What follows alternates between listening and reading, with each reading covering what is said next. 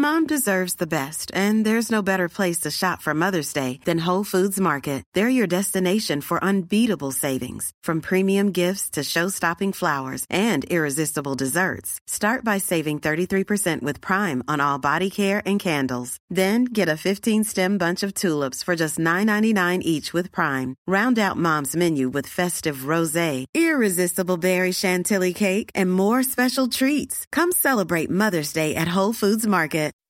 When you make decisions for your company, you look for the no-brainers. If you have a lot of mailing to do, Stamps.com is the ultimate no-brainer. Use the Stamps.com mobile app to mail everything you need to keep your business running with up to 89% off USPS and UPS. Make the same no-brainer decision as over 1 million other businesses with Stamps.com. Use code PROGRAM for a special offer. That's Stamps.com, code PROGRAM.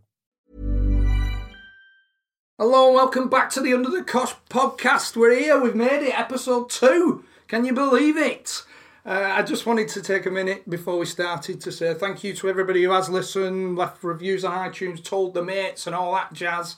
It does go a long way. And also just to say that we hear a few comments on the sound quality. And we're taking direct action, yes. To be honest, we were just dicking about in a pub with a microphone. For when we started, and we hear what you're saying, and we're moving on, pastures new, into the studio already, eh? How about that? Check us out. But I will say we are in the pub for this episode, so I would expect, the clinking of ice in brownies, G&Ts every now and again, the flash bastard, Gladys collecting glasses, and occasionally, very occasionally, there is a fridge or a Buddhist monk, I'm not too sure, that starts humming in the background. But then it goes again, so don't worry about that. But no, we're moving on. We're here and we're going to the studio. We haven't told the landlord yet because I think he had his eyes on a timeshare in Torremolinos, the way Parky's tab were going, so he's going to be extremely disappointed. But for you, it's good news. And again, if you haven't left us a review on iTunes, please do. Here it is, Andy Griffin.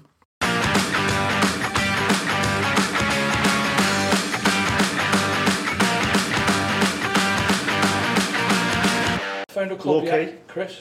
No, still in Bosman. No, he's still looking, but I've had a bit of a bad week. I missed a penalty Saturday. I'm a bit disappointed you don't let me bring that in. Well, you do what we're going. I might as well get it in there for you do, yeah. So. Why are you smiling? Hey? Why are you smiling? Embarrassment. About it? Oh, embarrassment. Save? No, it's crossbar. You struck up well though, didn't you? Caught it very well. But you still won? We still won the game, yeah. We beat Salford 1-0, so. Go bonus. Oh, well, I would have got one if I'd have got No, that's really your one. You don't get a bonus for hitting the crossbar, unfortunately. What do you want for the season? 25. What? 25. You got 25 already? Goals, yeah. Have you? A good number of years left. About, do you, John? Feed the beast. If you look after yourself, Chris. You put the right fuels in. We've got Andy Griffin with us. You alright, mate? Yeah, very well, thank you. Not too bad. Illustrious career. Stoke, Newcastle, Portsmouth. Some big names as well. Well, in terms of clubs, and players, managers as well. Yeah. I mean, I was very fortunate to play under some great managers. My first manager, Lou Macari, and then it was Kenny Dalglish who took me to Newcastle, and Bobby Robson, Ruud Gullit, Harry Redknapp, to name but a few. So very, very fortunate with the managers that I had. Did you mention Tony then, Griff?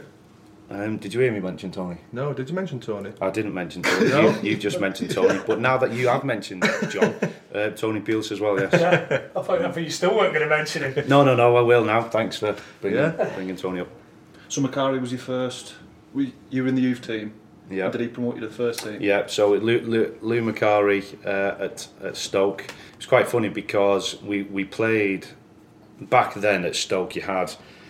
So it was like the first team, then you had the reserves, and then I think there was an A team as well, and then the youth team.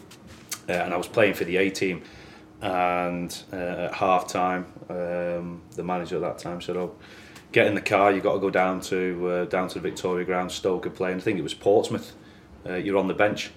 So got driven down. At half time, he said that. At half time, yeah. Got taken down and was on the bench, and I think I'd come on with about 3 minutes to go, and I'm sure my first touch of professional football, like senior football, balls come out the sky, and I thought instead of just kind of hooking it on, I'll try and control it. Miscontrolled it, bang, in the face. My nose had just gone. To be fair, your nose is still swelled from it. Cheers, John. Thank you. So that was my first touch of professional football. Am I right in saying you got player of the season that year at 17-year-old? Yeah, it was. It would have been that year because it was the following season that I moved up to Newcastle, wasn't it? So that's an introduction, right? Yeah. First so that quite early in the season football. then. So I think it was October time that I made my debut against Portsmouth. Then managed to just stay in the team, for the remainder of that season, and got player of the season. So were you apprehensive back when Newcastle at 18? Was I apprehensive? I remember the move, like obviously as an 18-year-old lad leaving Stoke to live. Was I apprehensive? Yeah, I suppose I was. I was. Yeah, you're nervous because you're going from a middle team in the Championship to a top 4 club, because Newcastle at that time were a top 4 club, and in my eyes, they had superheroes there, from the footballing world, in terms of Stuart Pearce was there, he was a hero of mine. I think Gary Speed was there, John Barnes was there, Ian Rush was there. I mean, Kenny Dalglish was the manager, and with me growing up in Wigan, but from a Liverpudlian family, to have the likes of John Barnes, Ian Rush and Kenny Dalglish as the manager, I mean, yeah, you're going up there. And I remember the first time I saw the stadium, it was incredible. I was only 18 years of age at the time, and it only felt 2 years ago that you were watching England in the Euros 1996 and Shearer. When you're like, Alan Shearer is on such a pedestal. How good was he in training? And I would always judge my own professionalism and other people's professionalism on what I saw Alan Shearer do. I mean, Alan Shearer would be. I mean, he had some really bad injuries, didn't he? But he would always be in the treatment room, working on his knees, working on his ankles. He had that discipline, and I would always then think, right, if Alan Shearer can do it, this is what you need to do. So then, further on in your career, when you've been at a club like Newcastle, usually, when you move away from Newcastle, it's a downward step, particularly at that time, anyway. Then when you're looking at players who aren't as professional and who think they are, I suppose, better than what they actually are, that infuriated me at times. But in terms of ability, his professionalism, I mean, his ability was second to none. And when he spoke, you listened. He commanded that much respect, and that must be good for the manager as well, eh? To have that player in your dressing room, running the dressing room, the manager's job's made. Well, it makes it a lot easier, doesn't it? And I mean, things. Do you know when you went from Stoke to Newcastle? Were you always as professional as what you are, or did you learn from the lads already at Newcastle? Did that teach you how to go about it, how to be a professional footballer properly? I suppose my professional, I never liked to drink, was never a drinker, didn't like alcohol, so that was a blessing in disguise. Lucky so. And fell in love young, got married at 21, so there was no other distractions. There was no distractions. Even when I went to Newcastle, I thought, you know what, they put me up in this 2-bedroom apartment on the quayside, and it was lovely. But I remember thinking to myself, I've got to get out. I've got to get out. I can't be. You hear about Newcastle being this wonderful, vibrant city, and I thought I've got to get out. On a Saturday night you've got to get out. I mean, you've got to get John, out. No. You've actually got to get out and live somewhere else. I mean, the odd night out. Tuesdays. Listen, I've got to get out Wednesdays. The odd night out is okay. Yeah, it's about having that balance, isn't it? But I do remember thinking a good friend of mine come up, and we went. I saw this bungalow for sale, and it was about 20 miles north of Newcastle in a little village called Felton. It was almost on the Scottish border, I swear, it was that far north. And I bought it because it was a little bungalow. It was a million miles away from everywhere else. Must have been expensive taxi home, that, from Newcastle then, haven't you? You did have your nights there. That was expensive. It was probably cheaper to have a hotel room for the night, I think. But yeah, so in terms of like your professionalism, I think falling in love and getting married so young really helped you kind of stay on the straight path. Anyway, Griff, tell us about Bobby Robson. Bobby Robson, best manager I ever worked for. In what way? In what way? You know, it's... Because Tony... I often think... Tony Pulis, tactically, was incredible, wasn't he? We all knew exactly what we were doing on a Saturday. We were drilled.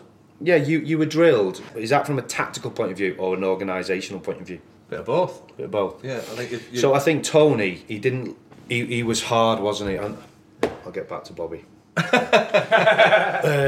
Tony was very regimented. tough and regimented, wasn't he? You know, and we did have a couple of fallouts, but Tony didn't leave any stone unturned. Extremely professional, would nail down your positions where you must be. If the ball is on the left hand side of the pitch, in the middle, it's on the right. If it's 20 yards into the opponent's half, it's 20 yards into.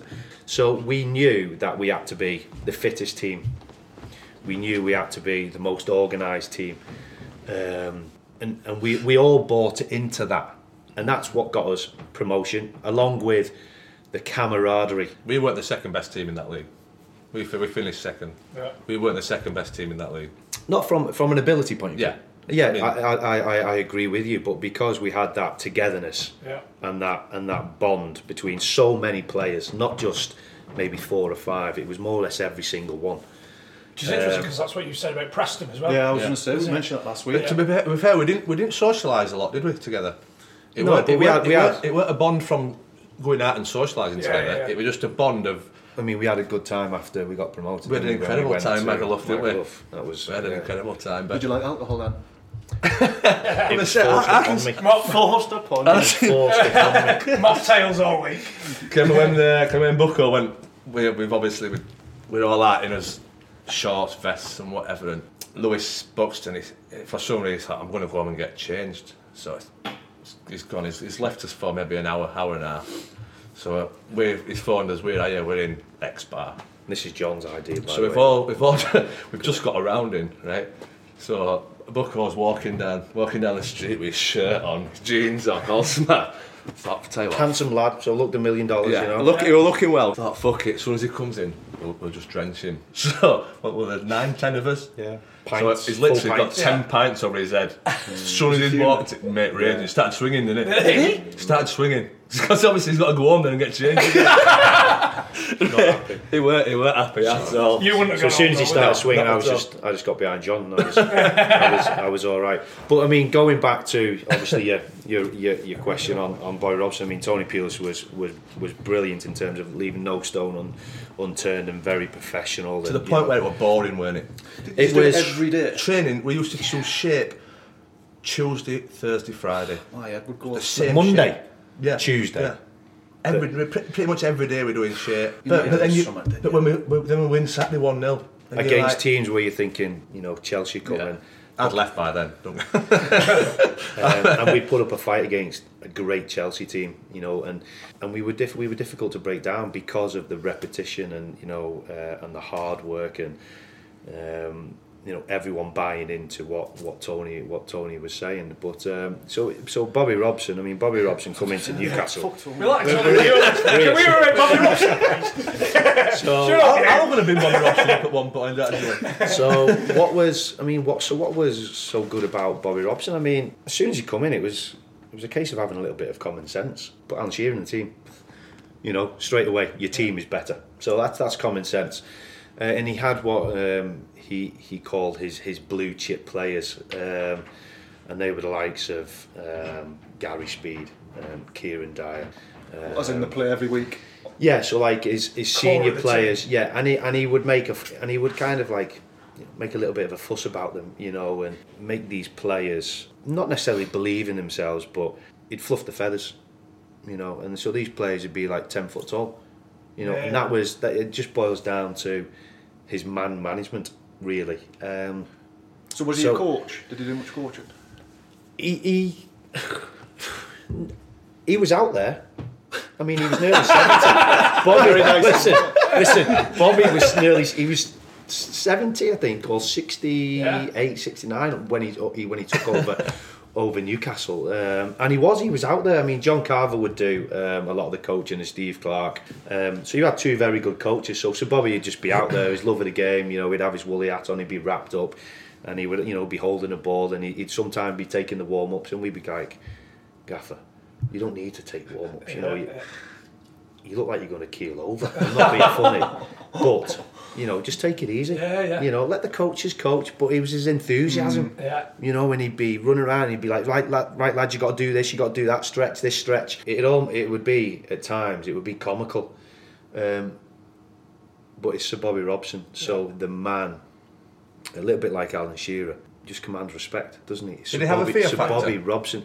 Did he have a fear factor? Do you know if you're walking past him in the corridor, you're like, oh, fucking hell, the Gaffer's here? No. Well, I wasn't afraid of him. But I don't. You're not bad with your fists, are you? We'll get onto that a bit later. I can't wait to hear that one. When we're on your time at Newcastle, we'll get on about that. Okay. No, he didn't. He didn't have this fear factor about him. He was very, very much. You know, he had this granddad figure about him, where you could go and talk to him. You know, and he would always give you his time.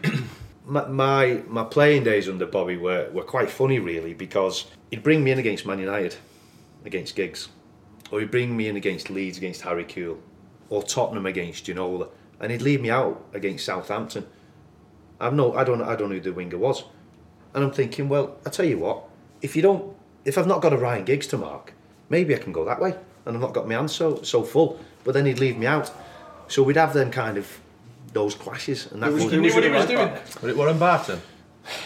Yeah, so you had Warren Barton at first, and then Warren left, and a lot of the times it was myself and Aaron Hughes, and Aaron Hughes was a 7/8 out of 10. Was he better going forward than you? Yeah. I'll answer that question. You might as well get off that. We're going to ask a question and answer them. We're going to ask them and answer them. Okay. So,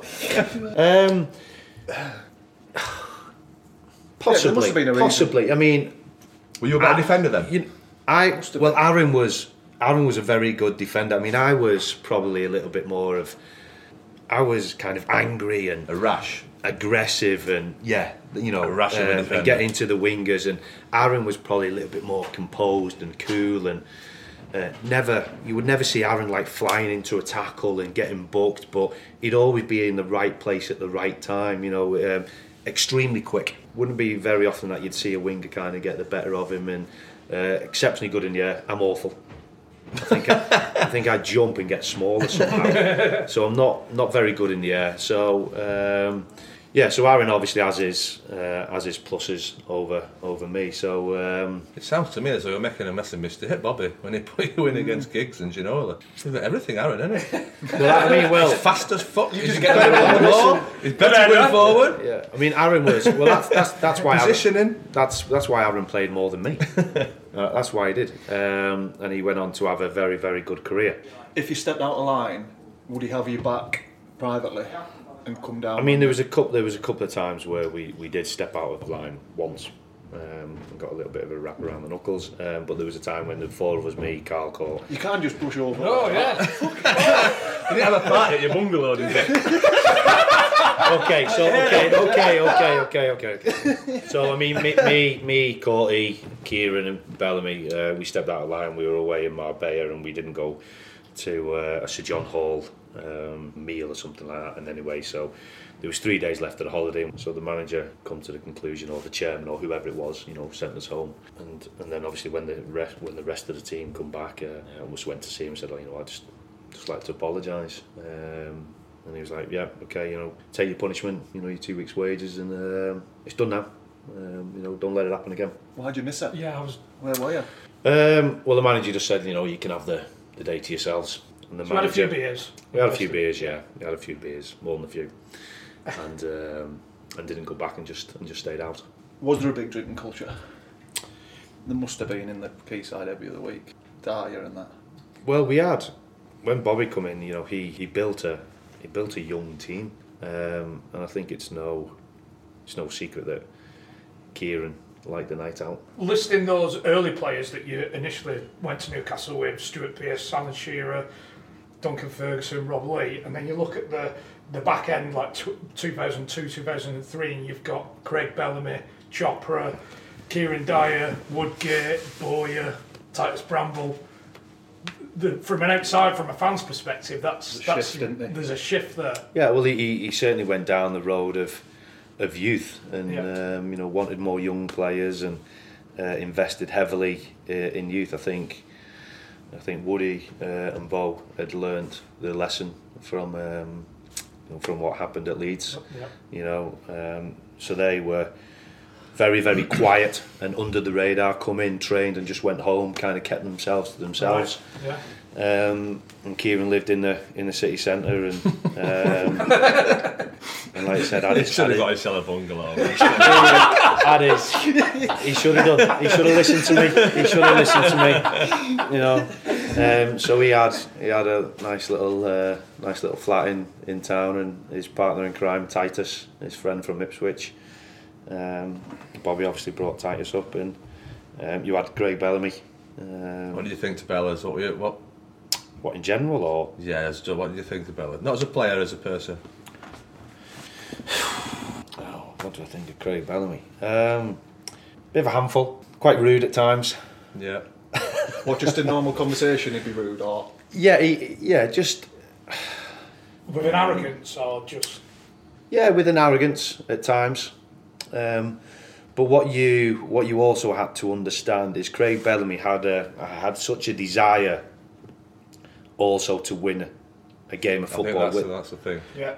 When he was on the pitch, he was horrible, like a bit like kind of like a Roy Keane. And if things weren't going his way, or he wasn't winning, or his teammates weren't up to his standards, he would let you know. He wouldn't be patient and understanding that someone isn't of Craig Bellamy's ability, and he would let you know. Is that not to be respected though? Especially you saying about Shearer, high standards. Could you not understand where he was coming from? Yes, I could. I'll meet your standards. Yeah, I tried to anyway. Yes, it was his delivery. But if if a player speaks to you in a certain way, it's a no, and you've got to tell that player, haven't you? And I remember saying that to Craig. You can't talk to me like that. So you had that one on one. Well, it was in training. I remember saying, "You can't talk to me like that. I know you're quick, but I'll catch you." So you get tired. Might take him 3 or 4 days, but maybe longer. I'll hunt him down. Did you say it in that tone as well? Just no, not that cool. No, I think I screamed at him. Saying that, yeah. I've never seen you so. Yeah, no, I think it was, yeah. What a different year after. Yeah, very, very much so. So you kind of stood up to him, but when you look at him, and when someone's got that desire to win a game, it makes them the player they are. Yeah. And your biggest example is probably Roy Keane. Yeah. If you take away Roy Keane's desire and his commitment, he wouldn't be the Roy Keane that everyone knows.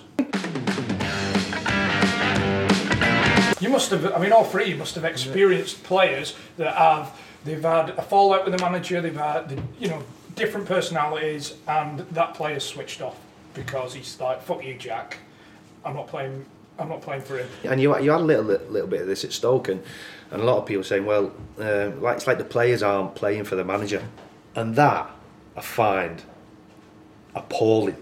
That's the worst thing. Appalling, because thing. Whether you like the manager or not, I'm not necessarily playing for the manager. I'm playing for him, and I'm playing for him, and I'm playing for myself. And also, you've got 20, 30, 40, 50, 60,000 people coming in to watch you. So surely you owe it to them to work hard. No? Very minimum. Minimum, innit? So when people say, they're not working for the manager, I don't get that. Have you experienced it though? The thing with football is it's totally different to any other job in the respect of the manager drops me, Yeah. and I've not played for 5 games, and I'm thinking, I need to liven up. He puts me in, and I score 3 goals in 3 games. I'm thinking, I tell you what, fuck you, Jack. Right, you should have played me the last 5 games. Yeah. But that also, you're doing it for yourself, you're doing it for your teammates, but evidently it's for your manager anyway. Yeah. So it doesn't matter what you think of him. The more successful you are, it's obviously looking better on him anyway. So you can't down tools to affect the manager because you're only affecting yourself. But that's you. I'm saying, has there been lads that you played with that have taken that approach? Like, it's all about them. Mahrez now. Yeah. Mahrez is obviously. You get it all the time now. Lads going on strike. That's fuck you, Jack. I want to leave the club. I've done no that. matter how many people are turning out each week. I did and that. And the lads that they're playing with. I'm not playing. I did that at Macclesfield when Brian Norton pulled me in the office. He said, Hull have made a bid for you. Championship. Yeah. Hour from my house, perfect. I says, oh, brilliant. He says, we're not selling you. I says, what do you mean you're not selling me? He says, they've got me for free. I can't remember what the fee were, but it was a good deal for the club. We're not selling you. I says, well, I want to go. He says, well, we're thinking of getting more money for you. So I'll tell you what then, I'm not playing Saturday. He says, what? He says, I am not playing for this football club on Saturday. He says, you can't say that. I says, I'm telling you. In fact, I don't think I'll be able to play for the rest of the season. This was January. I'm only 22 or something, I'm a cocky little shit. He says, I don't think I'll be able to... Was somebody advising you to go on like that, or you just... No, it was just you. That was just me. Because that was... I'm moving up to the Championship. Yeah. 2 leagues, obviously, everything that comes with that. He says, come on, we'll go and see the chairman. So I says, come on then, we'll go and see the chairman. So I says, went in to see the chairman. I says, chairman, my back's gone, I don't think I'll be able to play Saturday. If I don't think I'm able to play for the rest of the season.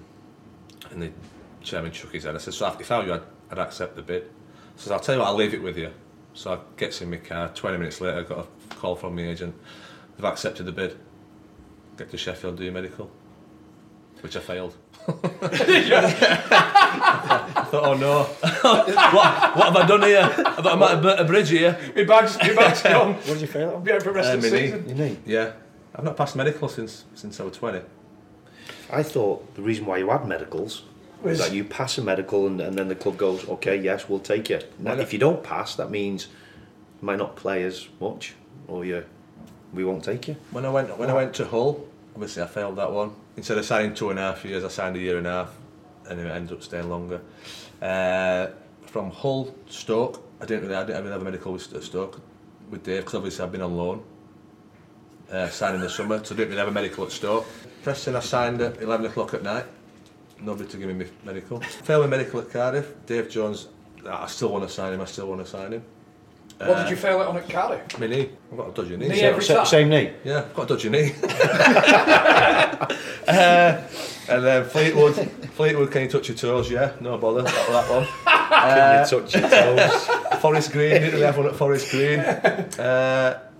Newport, touch your toes, yeah, job done. Touch your toes? You struggle with that? So I've not, Can you touch your toes? I can touch them now if you like. No, you're all right. No, you're all right. It's not a medical. So yeah, but same as obviously Mahrez, in football, everyone's selfish.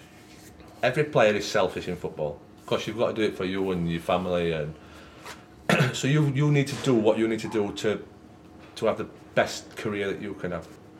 Yeah, like for you, it's going from... There's not a contradiction there in everything we've just said. No, but it's I know fans in the media slaughtering Mahrez, but going back to what Johnny said at Macclesfield, it'll be a life-changing sum of money for him.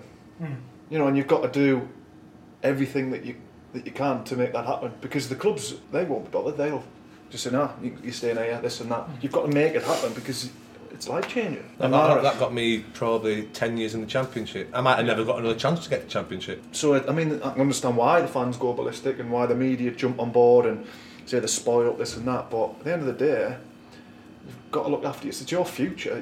You've got kids at home. The only reason that Mahrez has got an offer from Man City is because he's been incredible. So he's not done that for the manager, he's done that for himself. The manager's benefited from that. And the club. Yeah, and the club. I mean, what did they pay for him?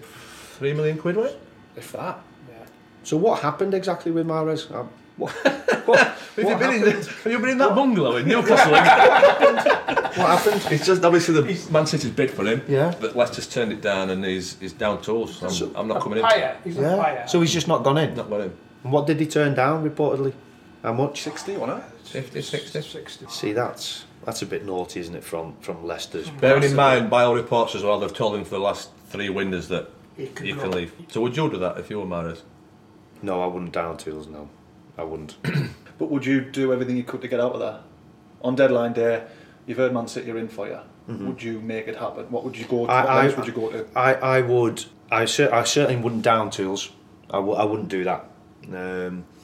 But I would make it very clear to the club how disappointed I would be, and try to make them see it from my point of view. They're not asked. But they wouldn't. And I know how, and I know. I get that. I understand it. I mean, okay. So when I left Stoke when I was 18, I had a choice of going to Newcastle or Leicester, and Leicester bid £250,000 more. So the club wanted me to go to Leicester or Newcastle at that time. There's no, and I spoke to the board and explained it to him.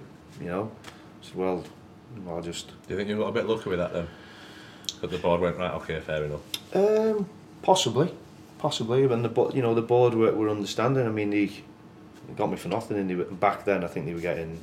I think it was Newcastle were prepared to pay 1.5 and Leicester 1.75. So it was a lot of money back then. So they were understanding. I was like, I've got to go to Newcastle.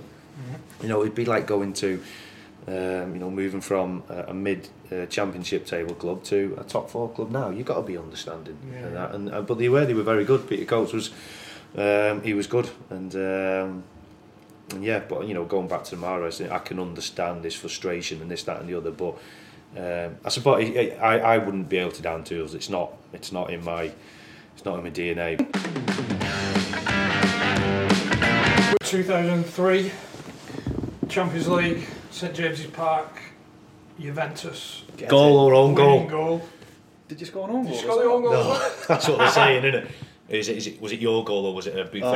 It was yours. Griffin. Griffin won. I'll give you that. It had Griffin, didn't it? I don't score many goals. You can't take that one, surely. Is that up there surely. with the one? I mean, the importance of the goal, it was a very important goal. We'd lost our first 3 games, and I don't think any team has then gone on to qualify. So Juventus come into town full of superstars, Nedved, Davids, Del Piero. I mean, it was a free kick. Laurent rolled the ball to me. Why he did that, I'm not sure, because he lovely left foot, usually just whips it in, rolls it to me, it takes a touch, and then I kind of took a bad touch, kind of like got away from me a little bit, and I thought, well, I'll just kind of slide and like kick it across the box.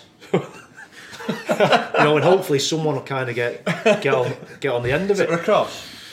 It was a goal. That's all you need to know. It was a goal. Buffon, he almost kind of dived past it, where it hit his elbow and went in. And wow. So was this the 4th game?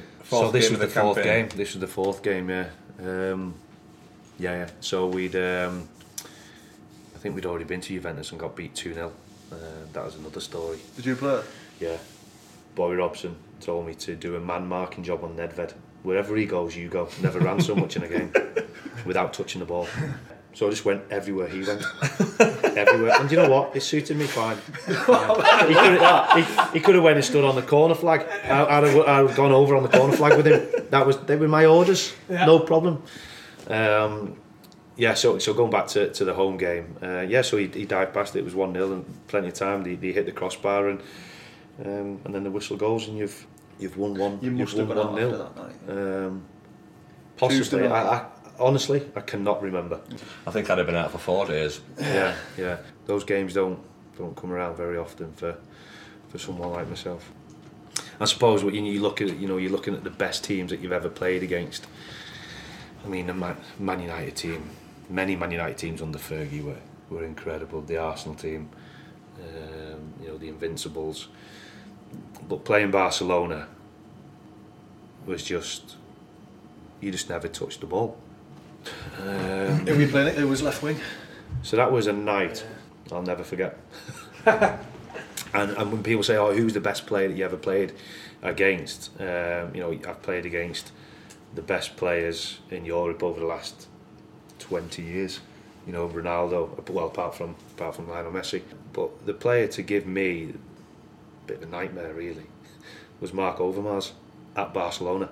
And the first half I didn't know if I was coming or going or what, and Bobby just said, "Look, Griff, forget OB about covering him. OB, you're going to be alright, you'll be okay." And OB's looking at me and I'm looking at him, he's thinking, "No, I'm not." I think he might far from okay. Far from okay. I think he might have been against I think Kluivert was playing up front. Yeah. So, 2 centre halves had their hands full, didn't they? So you're looking for that bit of protection from your full-backs, but a big threat to them was Marc Overmars, just because the pitch is so big as well, and the ability to switch a ball from right to left in one pass or 2 quick passes, and you can't get out there. So basically I just kind of went and stood next to him, and if he tried to run him behind, I just kind of clothesline him or something like that. So that was it was a learning curve for me to see the Nou Camp, to play there, to walk down the tunnel. You got this chapel on your right hand side. Yeah, phenomenal times, and then Inter Milan. We went to Inter Milan, 12,000 Geordies, but they had Christian Vieri up front, big powerhouse up forward, kind of like a big. John Parkin. A big. What did you look at Parkin? Kind of like a big, powerful centre forward, traditional English centre forward. Yeah. Left pegger, wasn't he? Left footer, yeah. Dying breed. Dying breed. Yeah. Touch his toes, I'll take that one. Dying.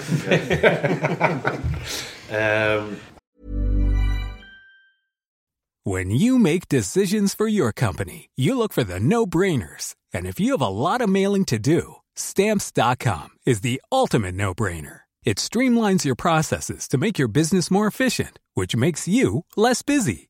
Mail checks, invoices, legal documents, and everything you need to keep your business running with Stamps.com.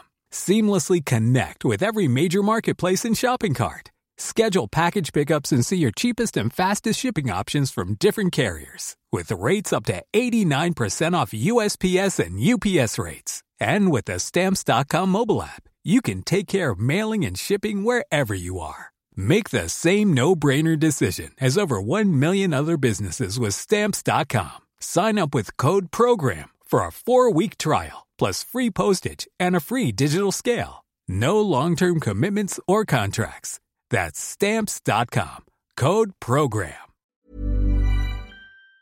We drew that game 2-2. Shearer got 2 goals, and just an amazing game. And I remember coming off and just kind of looking around and just taking it all in. You're at the San Siro here, and this is incredible.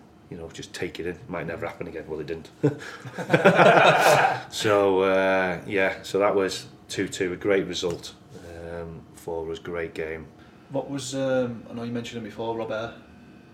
Looking at him, I'd be pulling my hair out if I was a manager and a teammate. Yeah, very. Did you have a tear up with him? We had a little altercation. Oh, fill us in. Yeah. Fill us in. Carry on, I will. Still playing, hello. There's some battles you can't win, isn't there? So I mean, in terms of Laurent's ability, bit odd. He was very much his own man, and I think the manager, Bobby, kind of just left him to his own devices. And Laurent, do you want to go to Paris? And he'd go to Paris, and we'd all be in on a Monday training. Where's Laurent? Oh, he's not coming back till Wednesday. What? The players must have been happy about that then. Well, not particular, but he just kind of left it in the mat. I was like, oh right. Well. Was he performing on a Saturday? Yeah, we touched on this. A majority of the time, he would perform, and he was brilliant. Then in the odd game, he'd be glass hammer, just useless. But a very, very good player, very, very robust as well. And yeah, I mean, he was a bit of a tank, wasn't he? But yeah, I mean, going on. Very much how I trained is how I played. I said that before, didn't I? There was no difference, and I would tackle exactly the same. It's how I was. A bit of a lunatic at times, and they signed this player for like 12 million quid, and I'm like, I'll show you. 12 million quid. You're a left winger. Let's go. And I went to smash him in training. He nutmegged me. That's why he cost 12 million quid. Was it? Because he could do that. Right. And I'm like, I grew horns, I'm like, yeah. So it was just like clash after clash. And he was tough, Laurent. He was tough, he was broad, he was quite thick set. I remember once, just thundered into a tackle. And somehow, he's got up before me and just gone, like, give me a little elbow side of the temple. So I've jumped up, ran, laid one on him. And it's not knocked him over. So then you're in the shit. But thankfully, someone come in to save me. Wasn't he a black belt in karate or something? Something ridiculous like that? I'm not sure. I didn't find out. Lucky enough, I didn't find out. Did you catch him all right as well? Yeah, best one.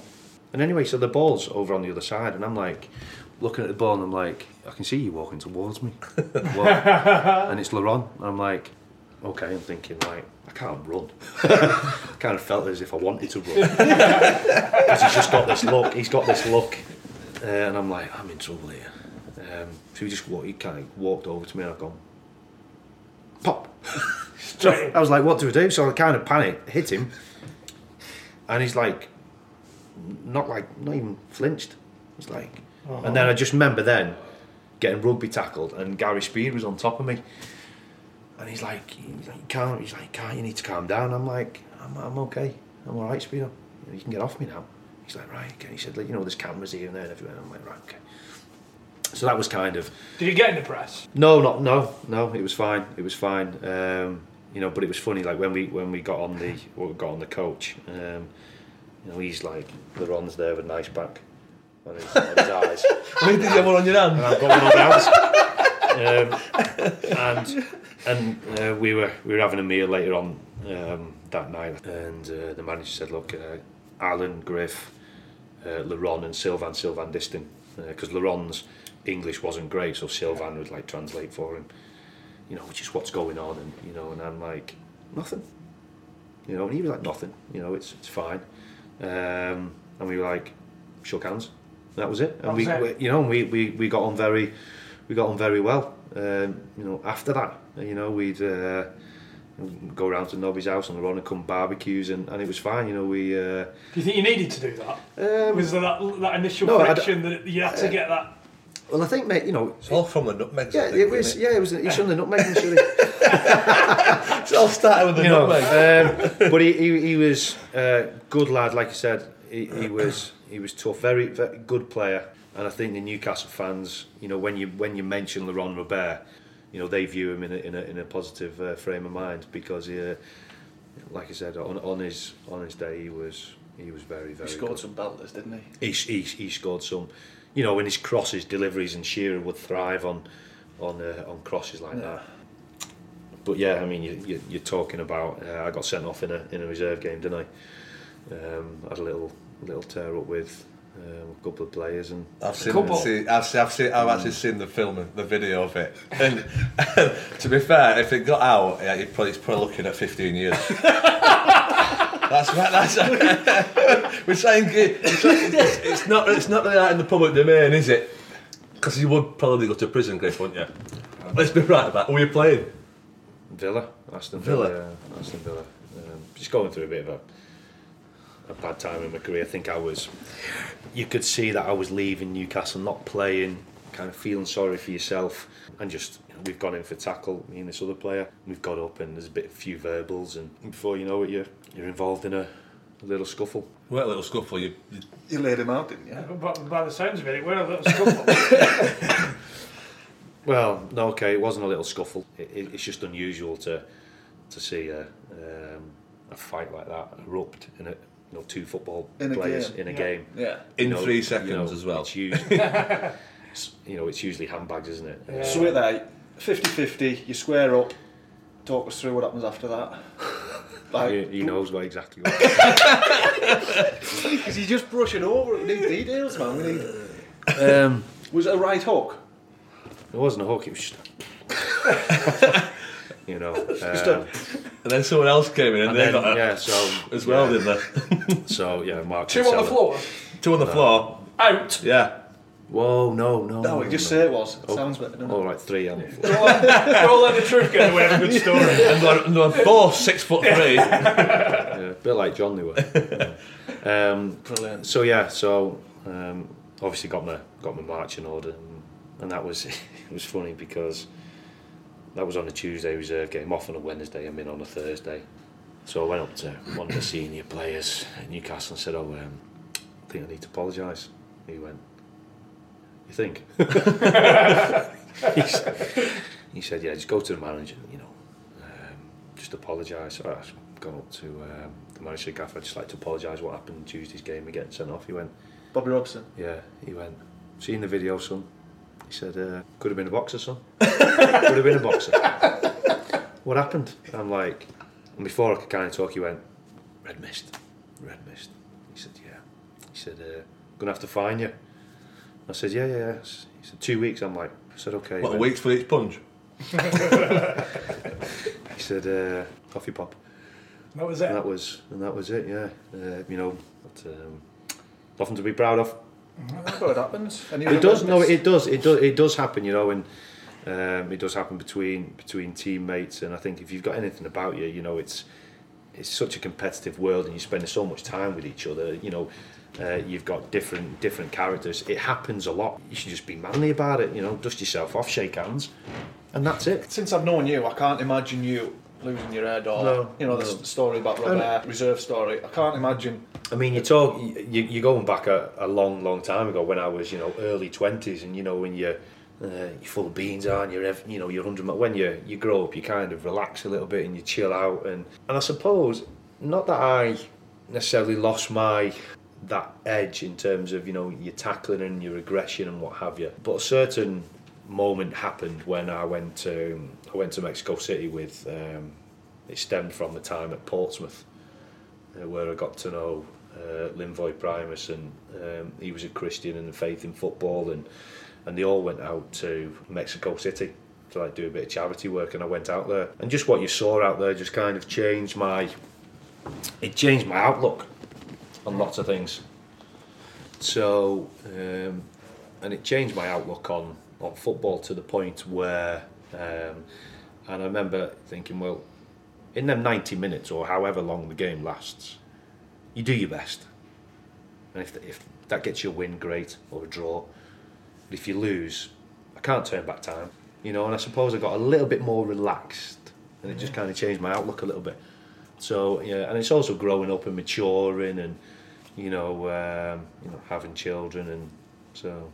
Is that a good or a bad thing in terms of performance? No, because it never changed my performance. I always went out there, and I was still a winner.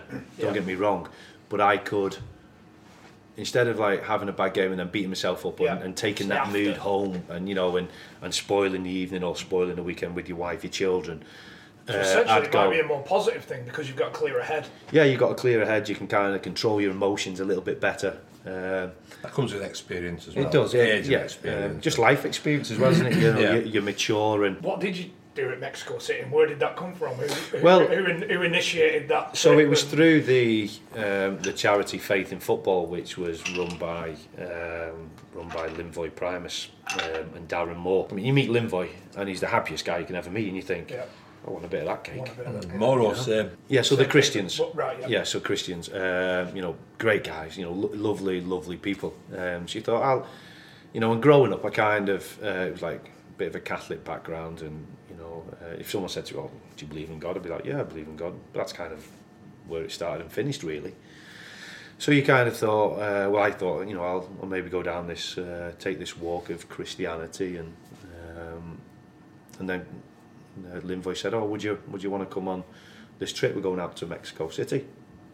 I was like, no, at first. I was like, no. I'd rather go Cancun, but you can drop us off that way. I was like, no, because that's your off-season time. And you're a bit selfish. You want to do whatever it is you want to do. You want to go back home to Wigan, or back to Liverpool, see your family, or go on a few holidays with your family yourself. And he's like, no, come. It'll be this, that, and the other. So I was like, right, okay. So are you going, Linvoy? He's like, yeah, I'm going. Moro's the same. Moro's going. Luar's going. I'm going. It was only me who went, and 10 other people. Somehow Linvoy got out of it.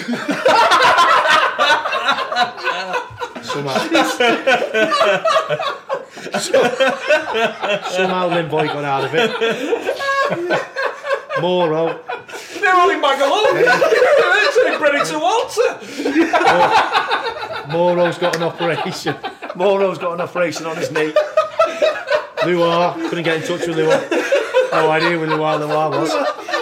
So I'm on this plane out to Mexico City with 10 people I don't really know. And I'm like, okay, it's all for charity. You know? I'll go with it. I said I'm going now. I'm here. So you could have got off the plane, would you have?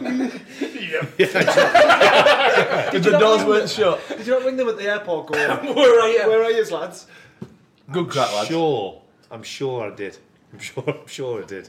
Come on, lads, really, yeah. Come Did on, it get lads. to that stage that you got to the airport? You paid your money and all that, and it was like you were too far, and I was like, right, well, I'm going. Let's give it a whirl. So it was basically you were handing out kit and clothes to the homeless. The people over there with the charity, they organised this football match, and it was like all these gangs had turned up who were 1 minute they're fighting each other, but football kind of brought them together, and we had this kind of little tournament that the charity over in Mexico City organised. And then you're talking, I'm talking about myself because at the time I was a Premier League footballer, and and the football mad, and you're kind of giving them a little bit of an insight. You got a translator, and then we got told, we're going over to a place called, I think it was La Loma. It was like a labyrinth. This place was just like a labyrinth, and it was just chaos. And what happened is we kind of put on this football session, and next minute this car comes kind of screeching down like onto this like it's like a stony pitch we had, so it's kind of like handbrake turned it almost, yeah. And he's like, you've got to go, you've got to get out of there. Anyway, so we had to just go the back roads. Later found out the reason why we had to go because we were going to get kidnapped, so we had to scoot out with her. So the fuck it, the sun sent you back. So I'm thinking They might have had you for half a day. Fuck it, we'll take him back. So it obviously filtered through, that you had this foreign group of people, and in La Loma, which is obviously a quite a dangerous part of Mexico City, and we had to get out of there. And you were there for, I think it was another couple of days, and I've never been so vigilant in my life. And you're phoning home and you're like talking to the missus, and she's like, oh, so what's happened? I'm like, I nearly got kidnapped. She's like, oh, right, okay. Listen, Keenan's shouting at me, I've got to go and do the tea, take that back. I'm like, did you just hear? Did you just hear what I said there? It's like, it didn't kind of sink in.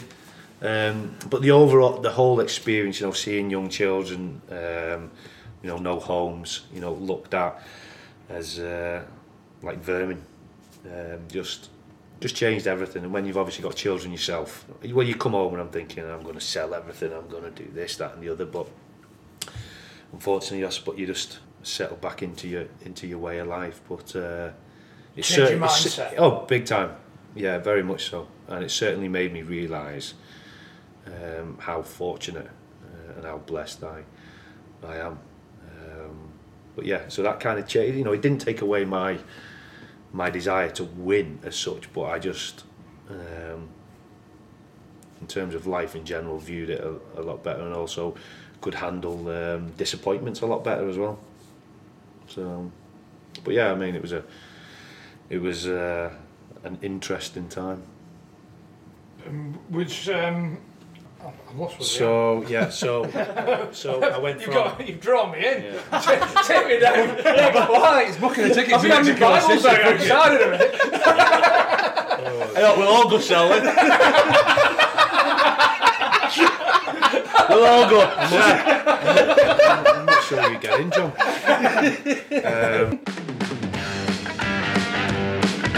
Anyway, so I got the opportunity. Tony rang me and said, would you want to come up to Stoke, and play? And it kind of felt as if I was going back home, because I'd also bought a house back in, not a bungalow. I'd moved 2 floors. No, 2 floors. 2 floors and a stanner. I'd moved up the property ladder. So I bought a house back in Stoke, and I was there for a full season. Loved my time. They just missed out on the playoffs, and then that's when I had that dilemma in the summer: do I go to Derby or do I go to Stoke? And I chose Derby, and obviously it was a very, very tough time, getting beat almost every single week, quite heavily. Was that the lowest points? Yeah. Of any club. Yeah, I think it ended up on 12. Yeah. Pardon? 12. 13, I think. 13. Better than 12. Get that one in. But then Billy Davis got the sack, Paul Jewell come in. Surprise. And You didn't well to last that long. and then that's when I got a phone call off Tony again saying, "Oh, would you want to come permanently? You know, we'd like to bring you in." And then and Stoke at the time, flying high, weren't you? Flying high, doing well. You coming straight in as captain as well? So he brought me in. I mean, he knew me inside out, and he knew the kind of person I was, and that, you know, and in doing that fulfilled an ambition of mine, because as soon as I left Stoke, I was thinking in the back of my mind, I'd love to come back to Stoke and be captain of that club one day. I'd love that.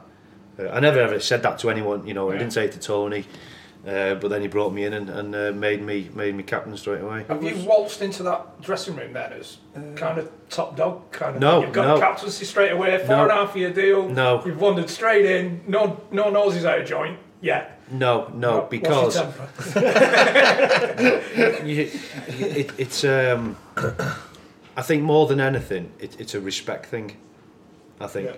Because when you go into a dressing room, like, you get some players where a huge chunk of their career, or it might have 5, 10, whatever years it is in the Premier League, and then they come down and somehow they think they're too good for that level. Well, you're not. That's why you're there. Yeah. If you're good enough, you'll still be in the Premier League. Exactly. So, and I knew that, and I knew the guys who would like be playing with, and there was a mutual respect there. They know what I'm about, and I was simply about working hard, and like I said, working hard for myself and my teammates. Yeah. So then, obviously, you went on loan to end the season to Reading. Mm-hmm. I mean, I had a little fallout with Tony, petulant fallout really. But I think in Tony's mind, he was probably ready to make that decision to bring Andy Wilkinson in. He ended up going into the team ahead of me, and doing very well for himself.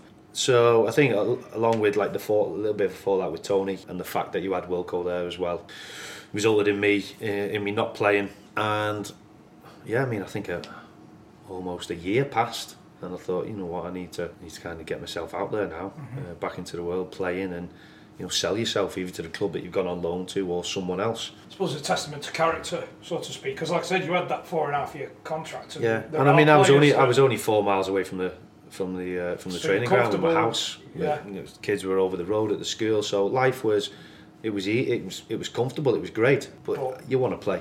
But no, that, you know, my days were numbered, and that was fine. And yeah, I went to Reading, you know, and I remember saying to the players, you know, our ambition has to be promotion. You know, it has to be. Look at you know, individually, some great players here. You know, if the manager can bring in a couple, you know, that has to be our ambition. And yeah, we went from strength to strength, did really well, and that's when we got through to the playoff final.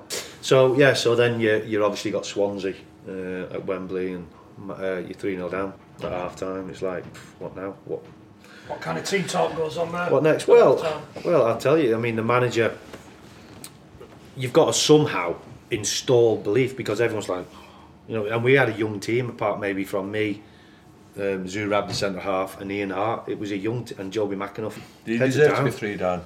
Yeah, we did deserve to be. So you're trying to install some form of belief, aren't you? You know, it's not over. It's not over. You got 45 minutes, so it kind of went a little bit like that. And you know, if we get the next goal, get that goal early doors, and everything, the whole dynamics of the match will change then. And it did. I think Noel Hunt might have got a goal off a corner. Matt Mills got a header off a corner. It's 3-2. Ball comes out to Jem Carrigan, edge of the box, shoots, hits the post, Goalkeeper's dived, hits the post, comes out to Hunty. All he's got to do is tap it in. But then Monk's coming across, almost sliding. So Hunty then tries to kind of like clip it over him, lift it, and it hits Monk's toe and goes out for a corner. So you're talking like such fine margins. They're going 3-3. They're on the ropes. 4-3. That's what I believe would have happened. And then I give away a penalty.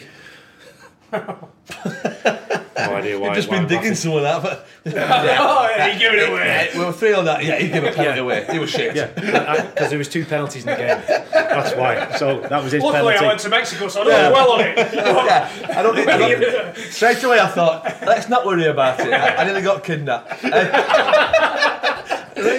What is it? It's only a penalty, isn't it? Fucking biggest game, like the biggest game in the world, really. I know, John. I know. Yeah. So you give away the penalty, and Scott Sinclair's cool as you like, slots it home, and just takes the wind out of your sails, doesn't it? You know. And so we lose, and that feeling, not nice feeling. You know, what was it my fault that we lost the game? No, not solely my fault, but you know, I felt huge responsibility that we lost that game. And that wasn't particularly easy to shake off. I know we spoke earlier on. You're a bit light of it. But it took until at least 8 o'clock that night. But you're looking around, and there's a lot of young lads who hadn't played in the Premier League. You know, you know how special and magical it is. And how financially rewarding.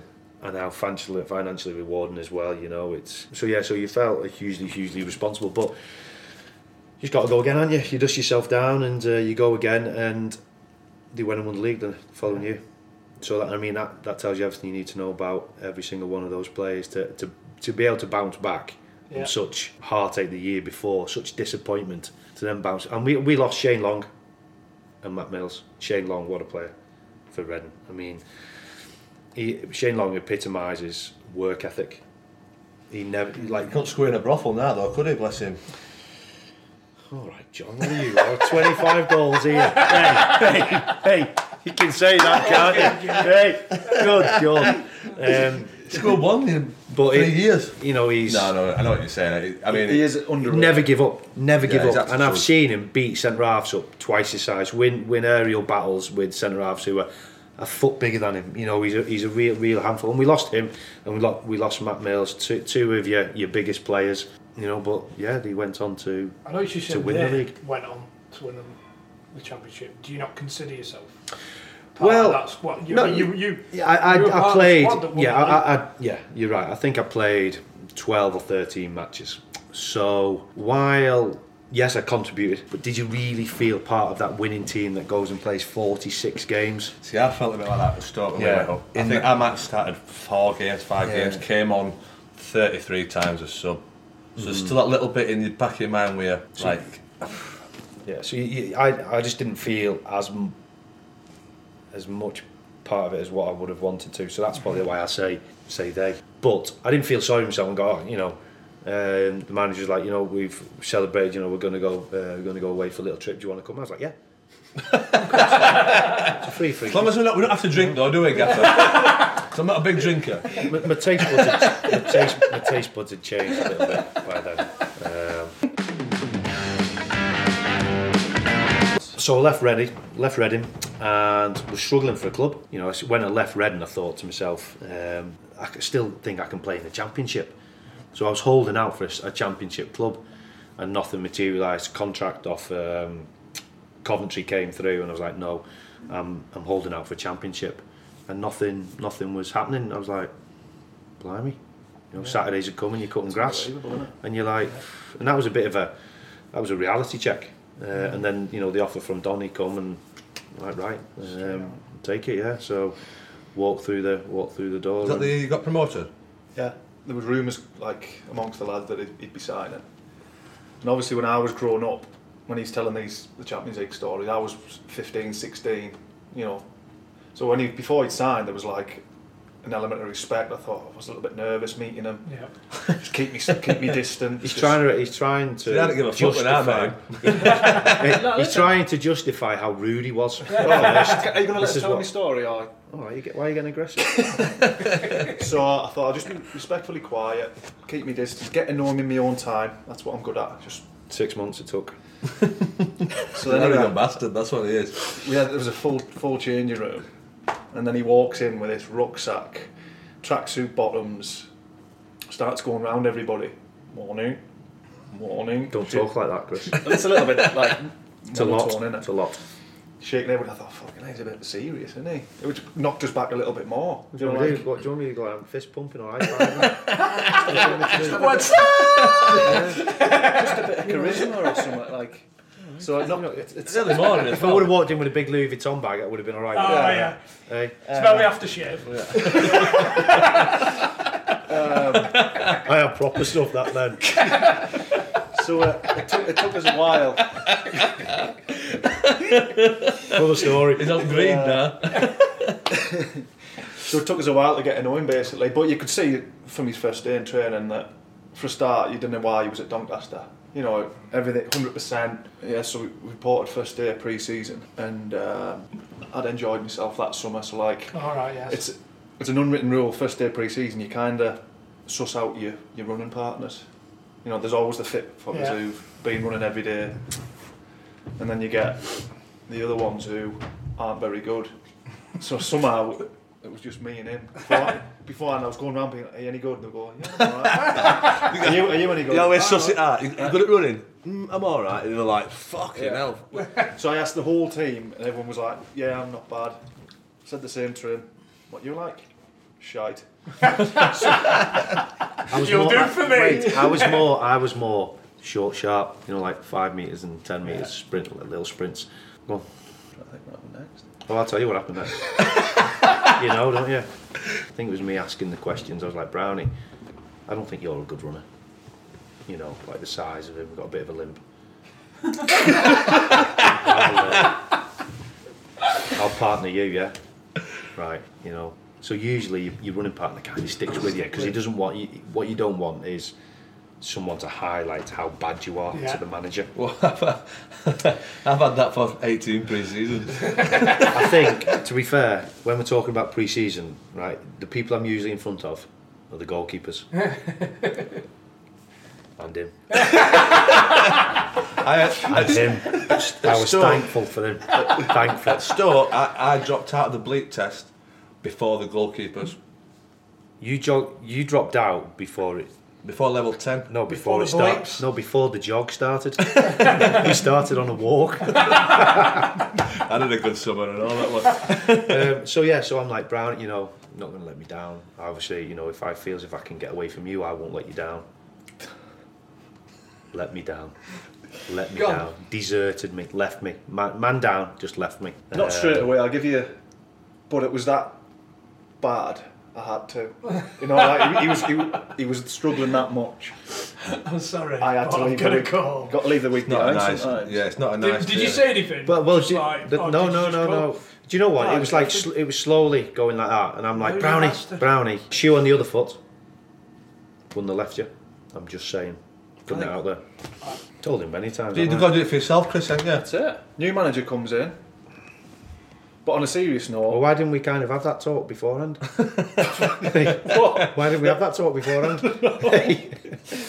But on a serious note, when Dickoff come in, he was the only right back at the club, and for some reason he just didn't.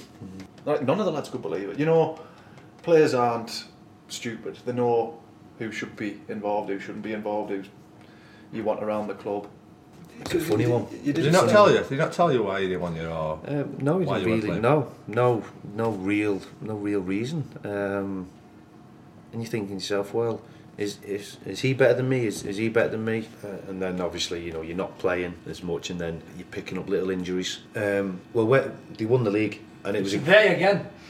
well. I mean, I played more games this time. I think I played about 18 or 19. So it's, you know, that's a good number of games. But I got a bad injury. I think I tore my hamstring. It was quite a bad tear, and I didn't play the last 3 games or something like that. And the manner in which he got promoted, that last game with Brentford missing the penalty, then there's a breakaway, Coppinger puts it in last minute, and you not only get promoted, but get promoted as champions. And my celebration was, I mean, that's brilliant, but I was like a little bit subdued, and I'm thinking, well, why is that? Is it because you weren't playing then, or? And the lads just all went on the coach, and you know, enjoying themselves, and I just went down to see a good friend of mine, Noel Hunt, and I just thought the game's doesn't mean the same to me as what it once did. Was that the... Yeah, and I think that it kind of fell to me then. I thought, maybe it's not that far away. And then obviously the following season where you're not playing as much and you're doing all the travelling and it's just not the same really. And then you leave Doncaster and.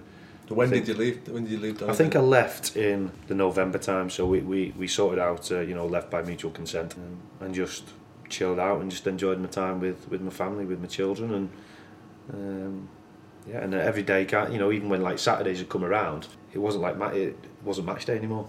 You did play for Chester. So then I had a good number of months off. I kept myself ticking over with my own training, and then got a phone call from Chester, said, would you mind coming in and trying to help us out a bit, need a bit of experience. 5 games left to play, and I was like, yeah, okay. But then in the 4th game, tore my hamstring, and even then when you're kind of trying to do the right things off the pitch and you're still getting injured, you're like, and I was done then. Was that a difficult decision to make? Or No, did you just no. Well, it was kind of made for me. It was made for me. So you slowly saw it happening. So it kind of almost prepares you mentally for that. As if like a friend of mine, Clive Clark, who he had to stop due to a serious heart problem.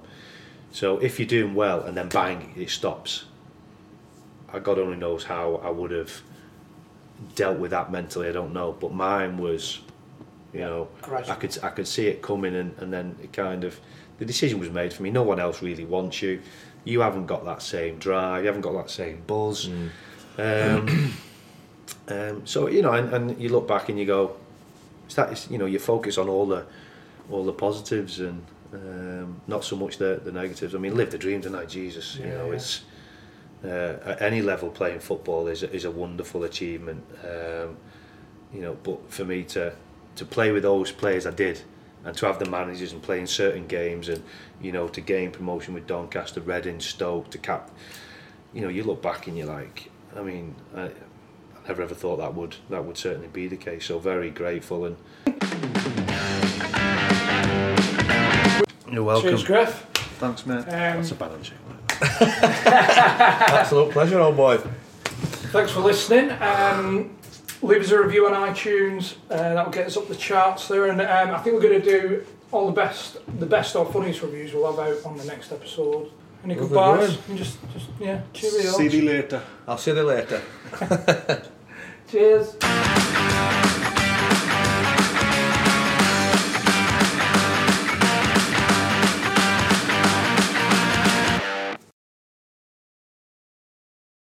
What did you do with the bungalow in Newcastle? Well, that was long gone, John. that was long gone. Have you still got the bungalow in Newcastle? I really want to say yeah. Hey, you want to make it into the Lordy let? I really want to.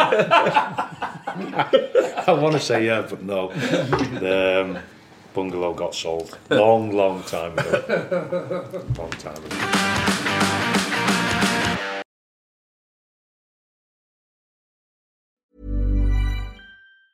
Mom deserves the best, and there's no better place to shop for Mother's Day than Whole Foods Market. They're your destination for unbeatable savings, from premium gifts to show-stopping flowers and irresistible desserts. Start by saving 33% with Prime on all body care and candles. Then get a 15-stem bunch of tulips for just $9.99 each with Prime. Round out Mom's menu with festive rosé, irresistible berry chantilly cake, and more special treats. Come celebrate Mother's Day at Whole Foods Market. Hey, it's Danny Pellegrino from Everything Iconic.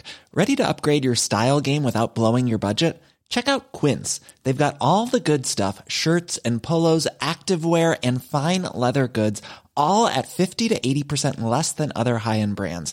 And the best part? They're all about safe, ethical, and responsible manufacturing. Get that luxury vibe without the luxury price tag. Hit up quince.com/upgrade for free shipping and 365-day returns on your next order. That's quince.com/upgrade. Hi, I'm Daniel, founder of Pretty Litter. Did you know cats tend to hide symptoms of sickness and pain? I learned this the hard way after losing my cat, Gingy. So I created Pretty Litter, a health monitoring litter that helps detect early signs of illness by changing colors, saving you money and potentially your cat's life. Pretty Litter is veterinarian developed, and it's the easiest way to keep tabs on your fur baby's health right at home. Go to prettylitter.com and use code ACAST for 20% off your first order and a free cat toy. Terms and conditions apply. See site for details.